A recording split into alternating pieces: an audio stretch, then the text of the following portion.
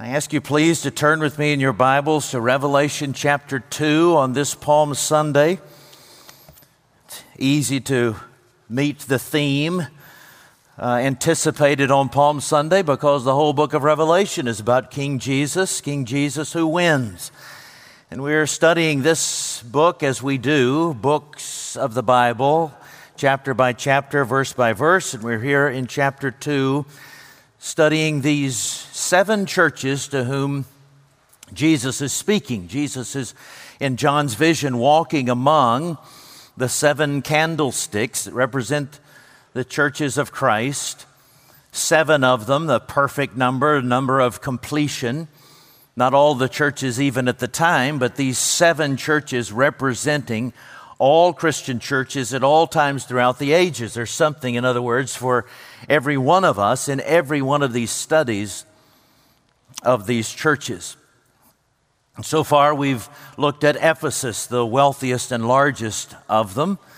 And Jesus says, you're doing many things well, but you have quit loving as you ought. You've quit loving in a way that clearly distinguishes you as Jesus' people. Smyrna receives nothing but praise for their willingness to suffer and to be slandered, to be made poor because of their living for Christ. It's a call to us to ask, are we willing to sacrifice? Are we proving our faith by the way we are willing to suffer slander and even poverty on behalf of Christ? And the church of Pergamum receives a similar warning and chastisement. Some things are going well. Some things in their church could go even better. And as we'll find, in every one of these, there are applications for us. So as you prepare in your hearts prayerfully to hear not only the gospel that cuts us, but the gospel that heals us, I want us to pray the Holy Spirit. Pray right now in your quietness of your hearts as we read this text, that He would open your eyes and my eyes, that we would see beautiful things in this portion of His gospel. We begin reading in verse 12 of Revelation chapter 2. And to the angel of the church in Pergamum write, the words of Him who has the sharp two-edged sword. I know where you dwell, where Satan's throne is. Yet you hold fast my name, and you did not deny my faith, even in the days of Antipas, my faithful witness, who was killed among you, where Satan dwells. But I have a few things against you. You have some there who hold the teaching of Balaam, who taught Balak to put a stumbling block before the sons of Israel, so that they might eat food sacrificed to idols and practice sexual immorality.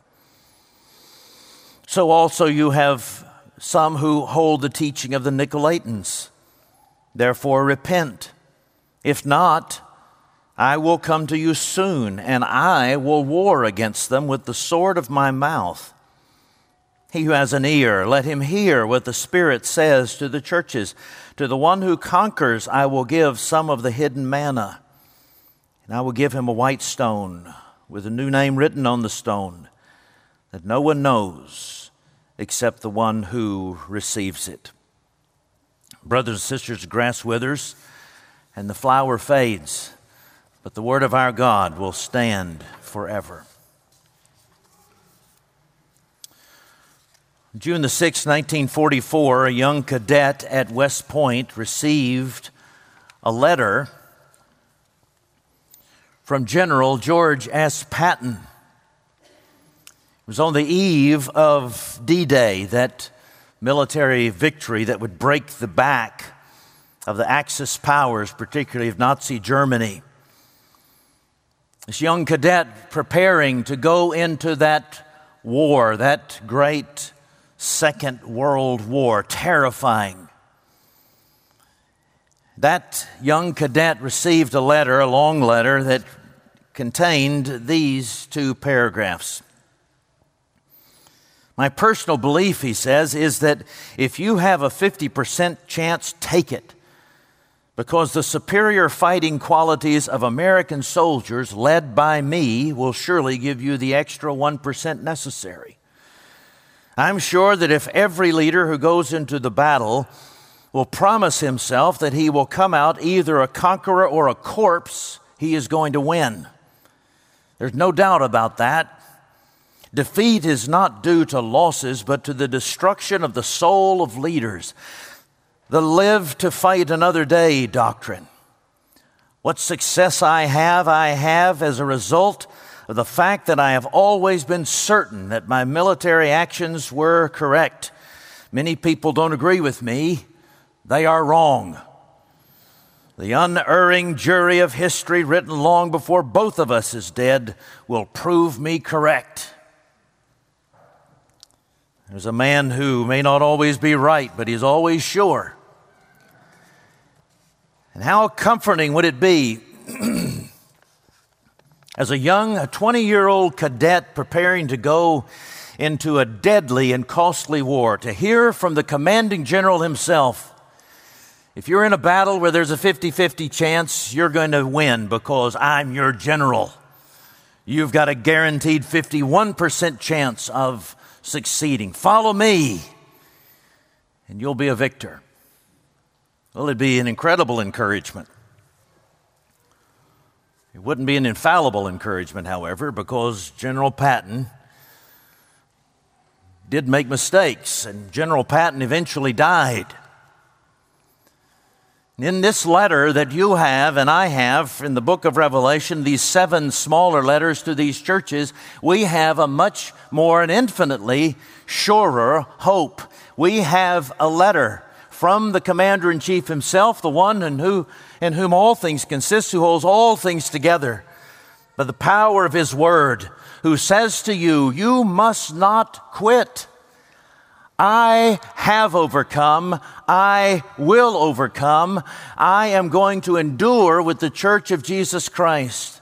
And if you stick with me, if you hang on to me, you cling to me, there is no chance of your failing.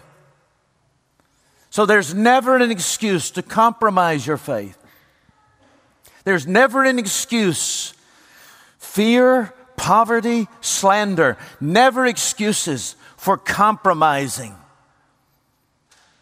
any of the principles of the Christian faith as revealed in the Word of God. Never an excuse, because you are serving the King of Kings and Lord of Lords. Will there be loss for you if you follow Him? Yes, there will be loss in this life.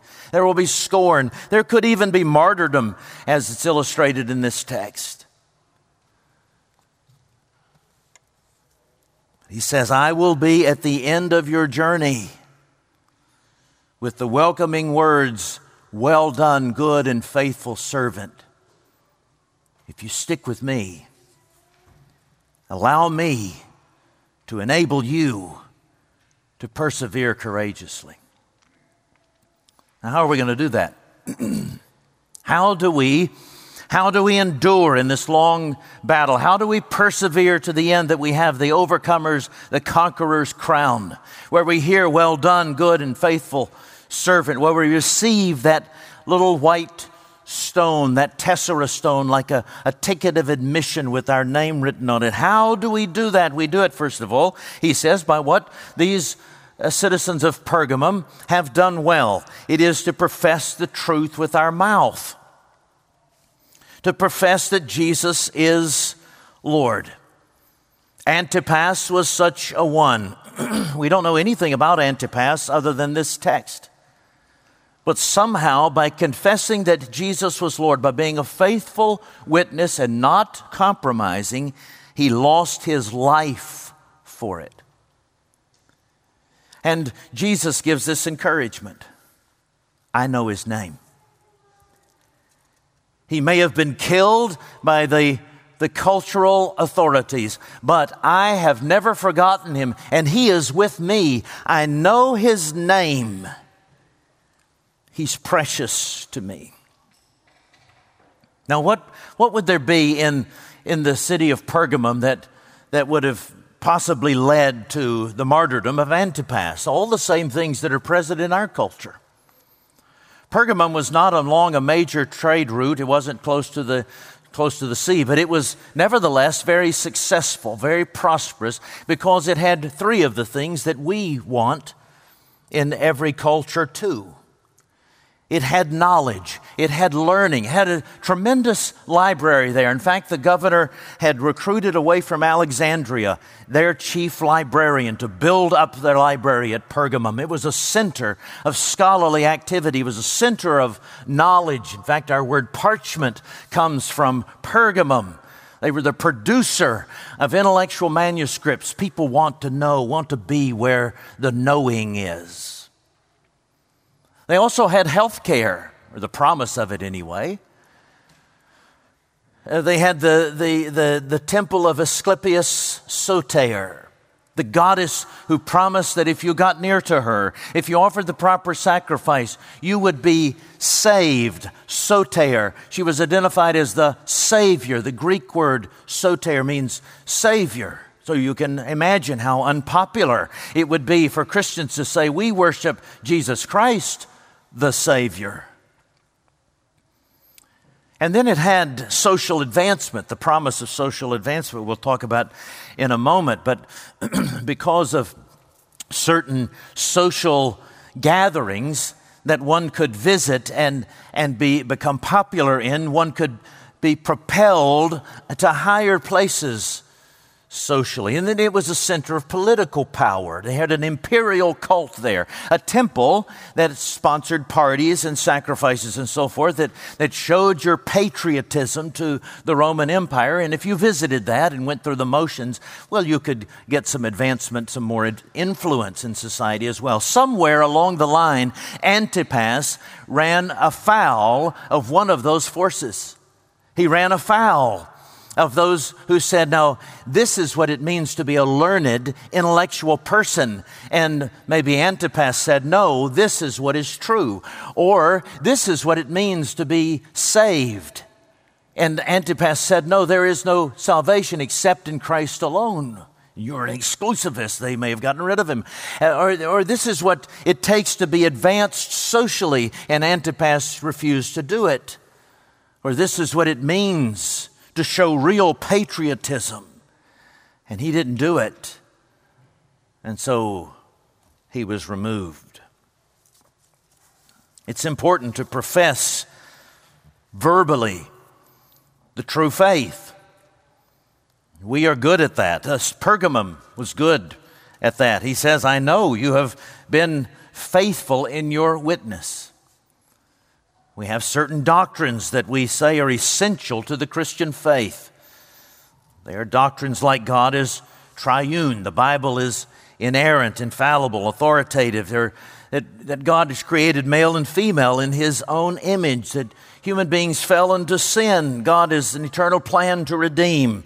The gospel is the good news of Jesus Christ. That Jesus has provided the price for our redemption. Jesus' atonement fulfills righteousness. Redemption is applied to the elect. Believers are citizens of the kingdom of God. God has made a new people in the church. Baptism and the Lord's Supper are marks of and sustaining symbols and sacraments of the church. And Christ will return visibly and raise us from the dead physically. Those are among the essential doctrines, the core doctrines of a gospel church.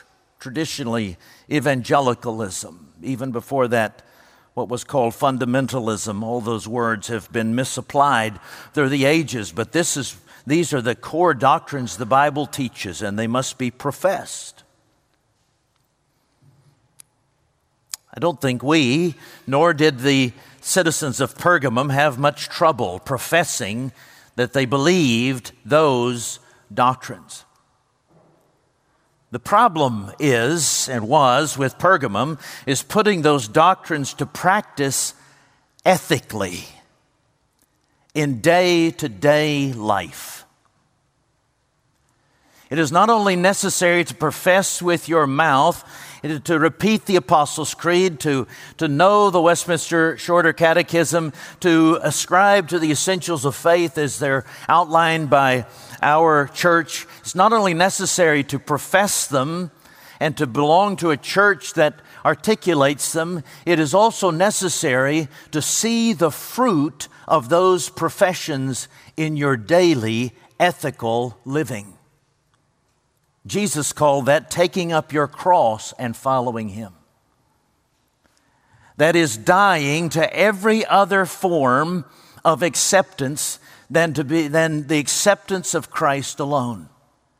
Dying to every other pursuit for yourself and your preservation if it means compromising your total dedication to Christ. It is dying to everything else, every other pressure, every other prescription, every other requirement for acceptance into a social or political or employment circle except the approval of Jesus Christ. This is where the application gets difficult, and Jesus doesn't pull away. Jesus is faithful to commend their doctrinal fidelity, but then says, now this is what I have against you. You hold fast to my name, but you tolerate some who hold the teaching of Balaam and the Nicolaitans. Now we begin to get some insight into what those Nicolaitans were, as they were referred to in the letter to the Ephesians. Though we don't have any other outside insights into the Nicolaitans, we certainly know what Balaam did. Balak, the ruler of the Moabites, came to Balaam. Balaam was a prophet of God, and he said, "Look, if you will, we're scared to death of these Israelites. They are obviously blessed by the Lord. If you will pronounce a curse on them, we'll give you a lot of money." Balaam, who's supposed to be a prophet of the Lord, said, "Hey, let me think about that. Let me go to the big man himself and see what he will allow." It's not hard to figure out in that story why Balaam is regarded as less intelligent than the donkey upon which he was riding. Because Balaam somehow thought that if he goes and explains to the Lord, the rent is coming due, I have mouths to feed, I have a job, my income is dependent on this, and I haven't been paid very well lately, and here this guy offers me some money if I will curse him. And you have to admit, God, there's some reason to curse these people. They're not easy to get along with, and they're prone to compromise. So there's got to be something that you need to curse them for and to rebuke them for, and it could be a mutual benefit, for you and for me. And what does God say? Of course you can't do that. He goes back and he apologizes to Balak. "I'm sorry, I tried it. It won't happen." Balak tells him to go back again. He goes back again. He goes back a third time. It takes the Lord dropping Balaam's donkey and causing the donkey to talk to Balaam to say, "If I go any farther, you're going to be killed by that angel up there." What is it? He was wanting them to curse Israel. He wouldn't do it. And so Balaam then found a workaround. He says to Balak, "Here's the way you can get them to curse themselves. Just provide an opportunity for sexual immorality." They fall for it every time. You do that, they'll bring cursing on themselves. Balaam represents compromise with materialism and compromise sexually. Sexual and materialistic or social compromise. Start with the first one. Social compromise. I said that in Pergamum there was an imperial cult. And in the last decade or so, we've gained insights from archaeological scholarship into what the significance of these imperial cults was. Bruce Winter, a scholar studying 1 Corinthians, published it in a book called After Paul Left Corinth. And he said, here's some insight into 1 Corinthians 8, when Paul is addressing that business of stronger and weaker brothers, and whether to eat meat offered to idols and so forth. What's going on there? He said, You know, some of those people were saying, I eat meat offered to idols because I don't believe that the idol means anything. Well, what was happening is that in an imperial cult, there were festivals and parades and dinner gatherings. They were social events. If you got invited to one of those, well, there was promise for you to advance. You were invited, you became a member of an elite social club, an inner circle. You were brought into a circle of friends, a network who could advance you. Could advance you socially, they could advance you in your employment, they could advance you politically. No, nobody was required to go. Not even Christians were legally bound to go. That's the point that's made in Acts chapter 18. They were not required to go. It was an invitation. You can either come or you can refuse it. But if you come, there's advancement to be had. If you refuse it, well, you're just going to be passed over. It's not necessarily that we're going to burn you at the stake. Not even that we're going to take all your stuff away. You'll just kind of be excluded. Your business won't be patronized. You won't make as much money. You won't have as many friends. You'll be shamed. And so Christians faced with that real tension. It wasn't hard. It wasn't easy to make a living in those days. And so they said, you know, if I refuse to give any impression that I think that the Roman governor is godlike, if I refuse to give any impression that I believe that this is necessary to advance me socially, well, it could be really difficult for my family. So I think that it's okay for me to go. After all, I'm a citizen of Rome. I have a right to go anywhere I want to. Plus, I know that Christ is King and Lord, and so I can go and I can smile and participate, and I can even eat the food. And I know I'm not eating food to an idol. There's no such thing as an idol. It's untrue. In my heart, I'm not going to compromise with the gospel, but on the outside, I'm going to give them what they need to advance me, and then they'll give me what I need. And after all, I'll be present. I can give a witness. Maybe I have opportunity to talk about the gospel. Or if I work my way into higher echelons of society, I'll have other opportunities to speak for Christ. This is an entree. Within 50 years of the writing of this epistle, Pliny, the governor of Bithynia, this area, Pliny said, you know, we used to be afraid of Christians, now we're not. They pose no threat to us whatsoever. They blend very comfortably into our culture. Within another 100 years, Tertullian, the theologian, said that there was no difference between a Christian and a non-Christian. He was virtually indistinguishable, except for two things, except for public drunkenness and sexual immorality. Otherwise, he says, the Christians blended in with everybody else. They chased the same social idols.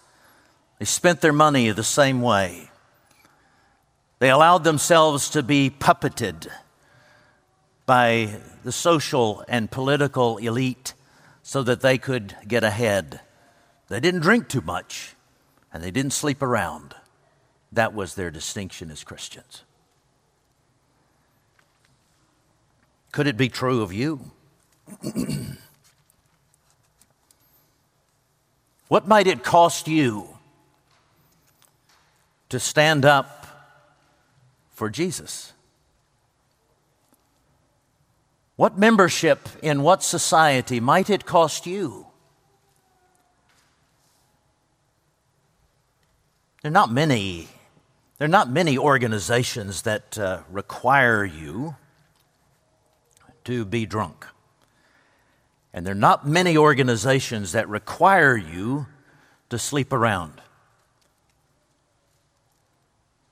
But there are numerous organizations, formal and informal, who say, if you're going to be a part of us, keep your mouth shut about the ethics of the kingdom. If you're going to be a part of us and we're going to give you business and we're going to advance you in the company, we're going to buy your products, we're going to allow you to be in our neighborhood, keep your mouth shut about certain things in our society. Don't use that word justice. Don't use that word of sexual fidelity. Don't express a political opinion that is contrary to the consistent platform of a particular political party. If you get out of step, you get out of line, we're going to shun you and shame you. Maybe even take away your livelihood. In every one of our lives, there is that place where the cross lies down across your life. And Jesus holds out the cross to you. And he says, you will either carry this cross through this temptation, through this pressure, and identify yourself with me, or you'll put it in the shadow and hide it and try to hang on to it secretly, dragging it quietly behind you while pretending that you're a part of the inside crowd so that you can continue to get ahead. What is that for you? Every one of us has it. You may feel that the whole culture is against you, but there's a whole bunch of people around you who feel the same way you do, so you're not alone. You may feel that a whole bunch of people who are not officials, they run social media, or they dominate a particular area of inclusion that you want to be a part of. And if you identify with Christ, you find yourself all alone.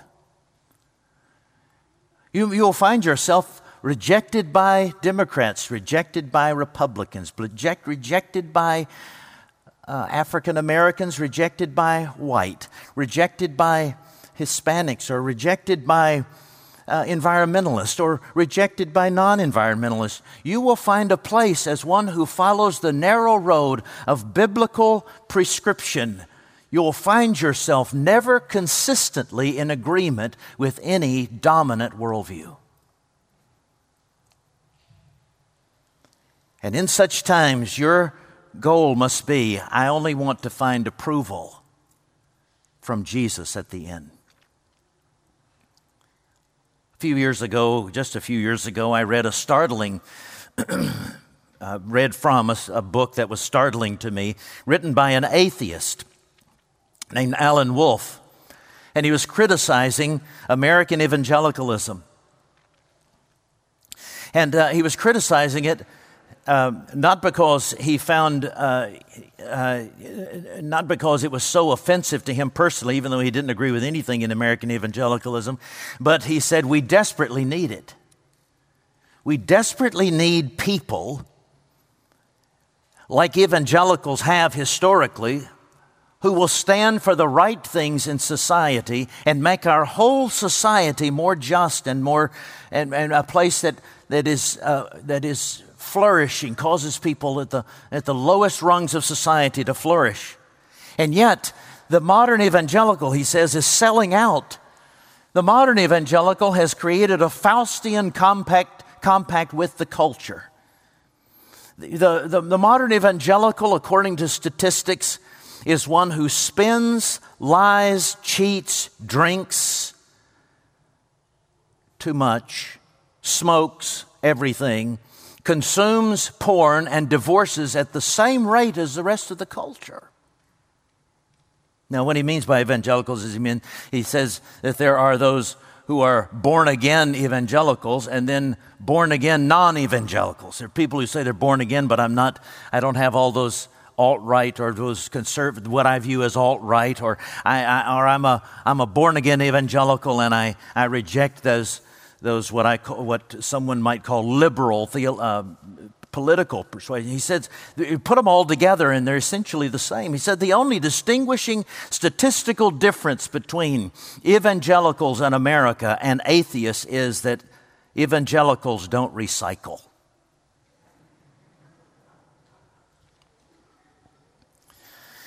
Christians, he says, have sold their souls to a growth-oriented, spirit-filled, he puts in quotes, growth-oriented, spirit-filled religion. They have sold their soul to try to be as unoffensive to other people as possible so that their church would keep growing. I know what some of you are thinking. Some of you are saying, that's right. That is what those people out there are doing.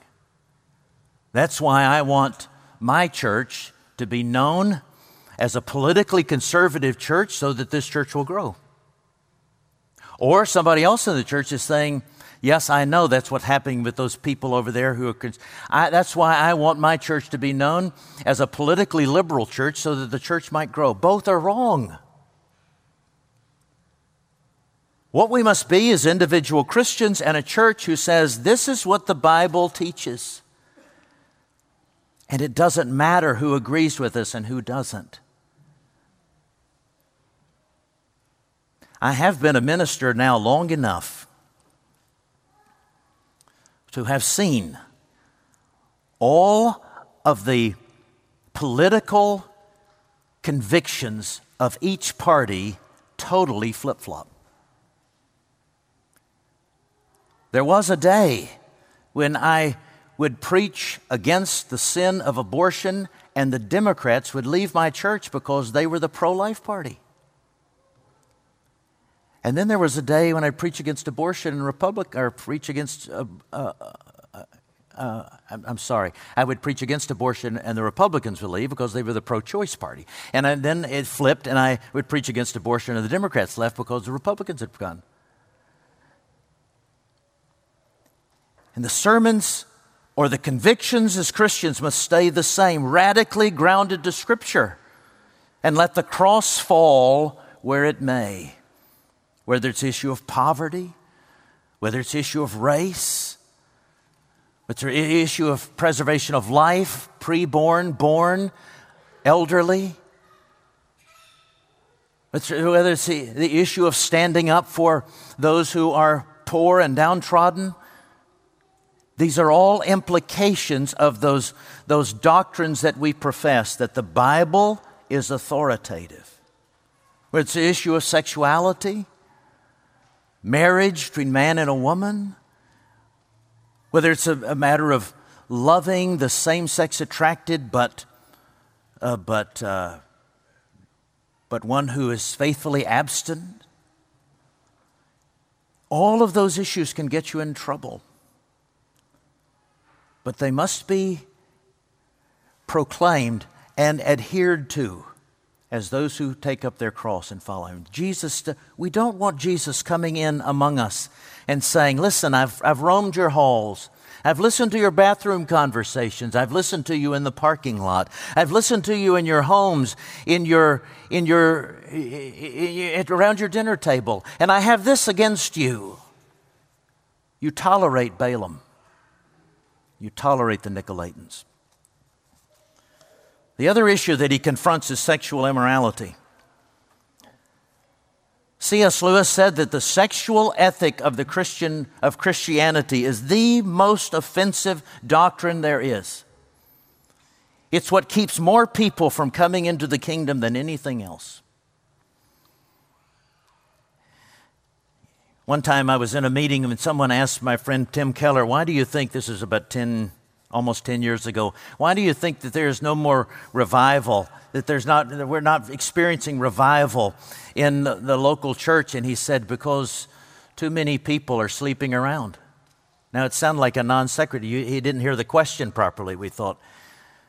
But what he meant was, here is the place where the cross cuts the most deeply, being faithful sexually. As a single person, as a same-sex attracted person, as a married person. The temptation to pornography, the temptation to emotional infidelity, the temptation to premarital sex is so great that even someone who knows all the truths of Christianity says that's just a bridge too far, that's a weight too heavy. There has to be a way that this can be justified. And then people looking on from the outside saying, well, they say that Christianity is the only way, truth, and the life, and yet they live like I do. So why should I make myself miserable while I'm doing what I want to sexually by becoming a Christian? Why don't I just keep living like I do? It's the reason Aldous Huxley continued in his atheism, because he said he didn't want to limit his sexual freedom.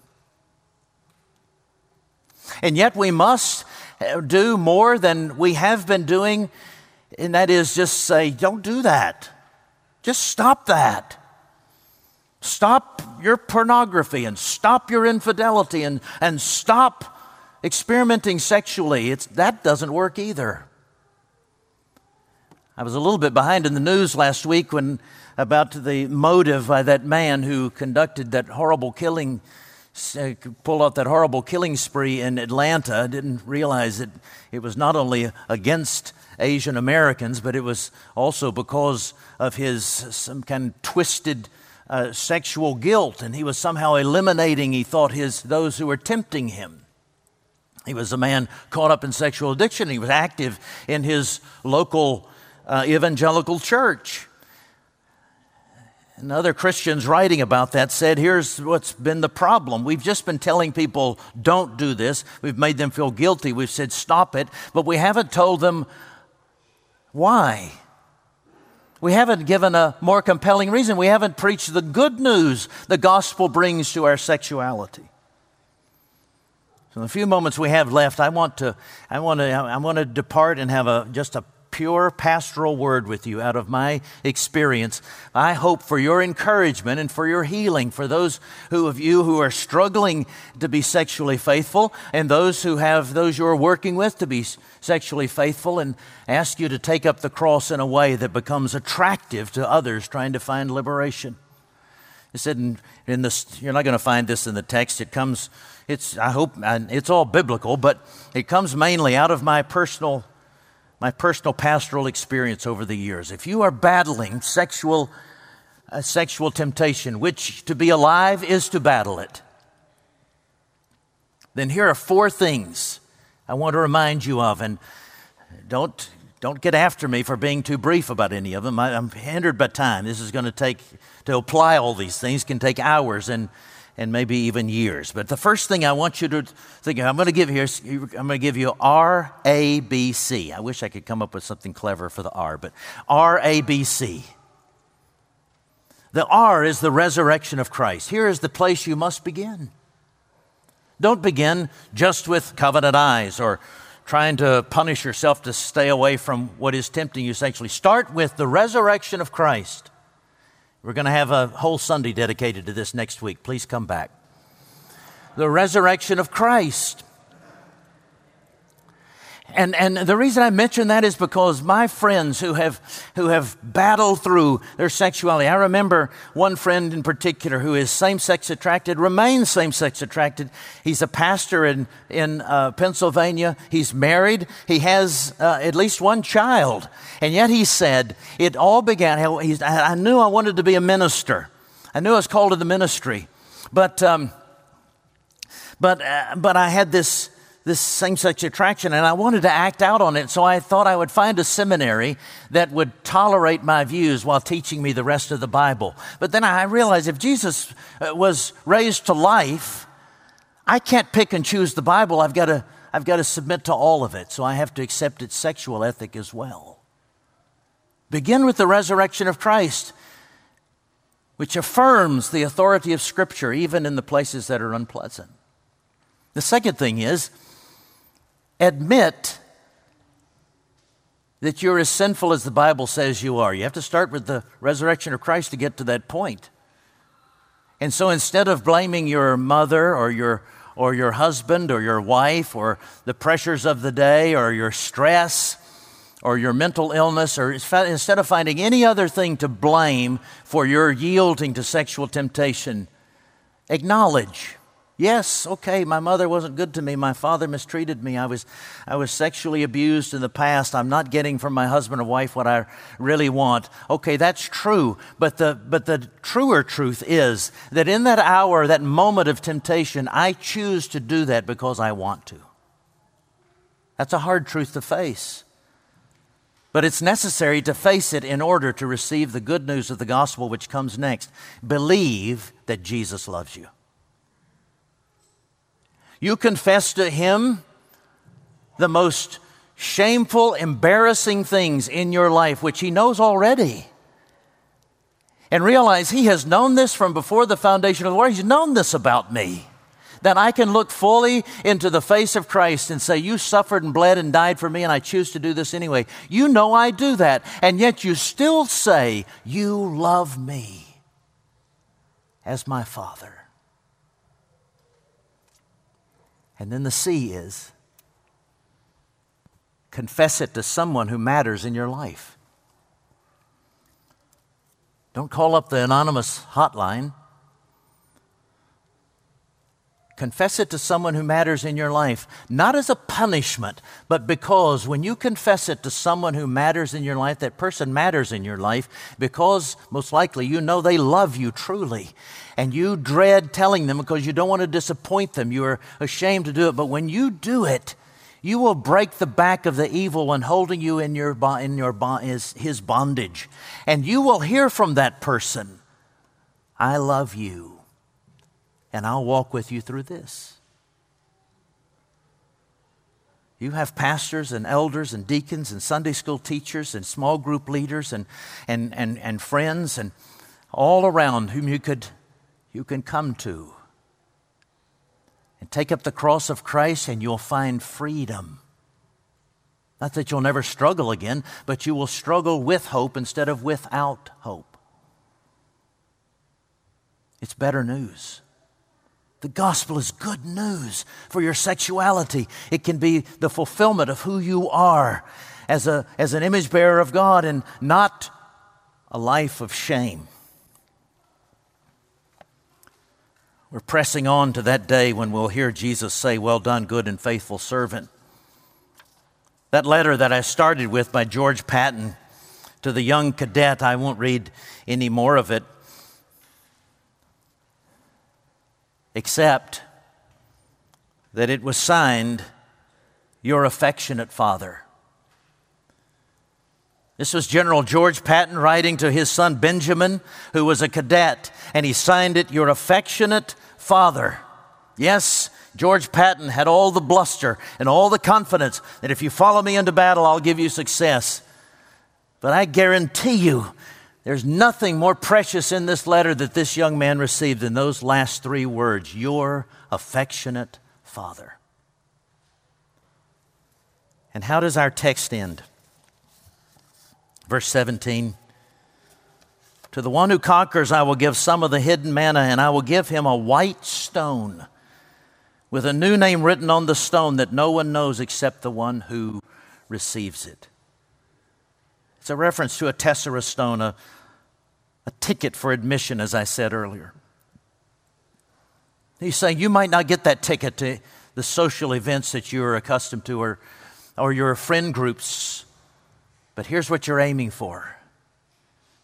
That day when Jesus calls your name, a pet name that only you and He recognize.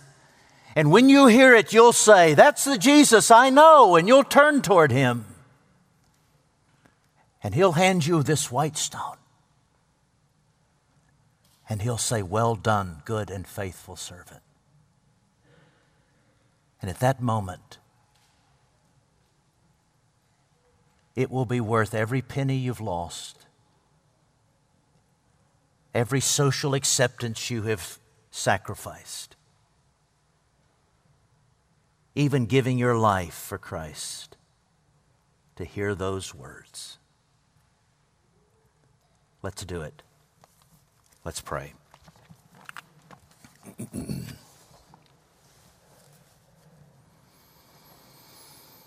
Lord Jesus, We confess we are a weak and forgetful people led by a weak and forgetful pastor. Thank you week after week for coming into our midst, putting your arms around us and saying, you are loved. Now what can you be afraid of? We pray for that one who is here and is struggling with your kingship and submitting to you as Lord in an area of life that can cost them. That one who has never bowed the knee to Christ. That one who is smug and saying this morning, I sure hope those people are listening to that. Oh Lord, help us all to shoulder the cross this day, that you might get a name for yourself and that you might give a precious name to us someday. In Jesus' name we pray. God's people said, amen.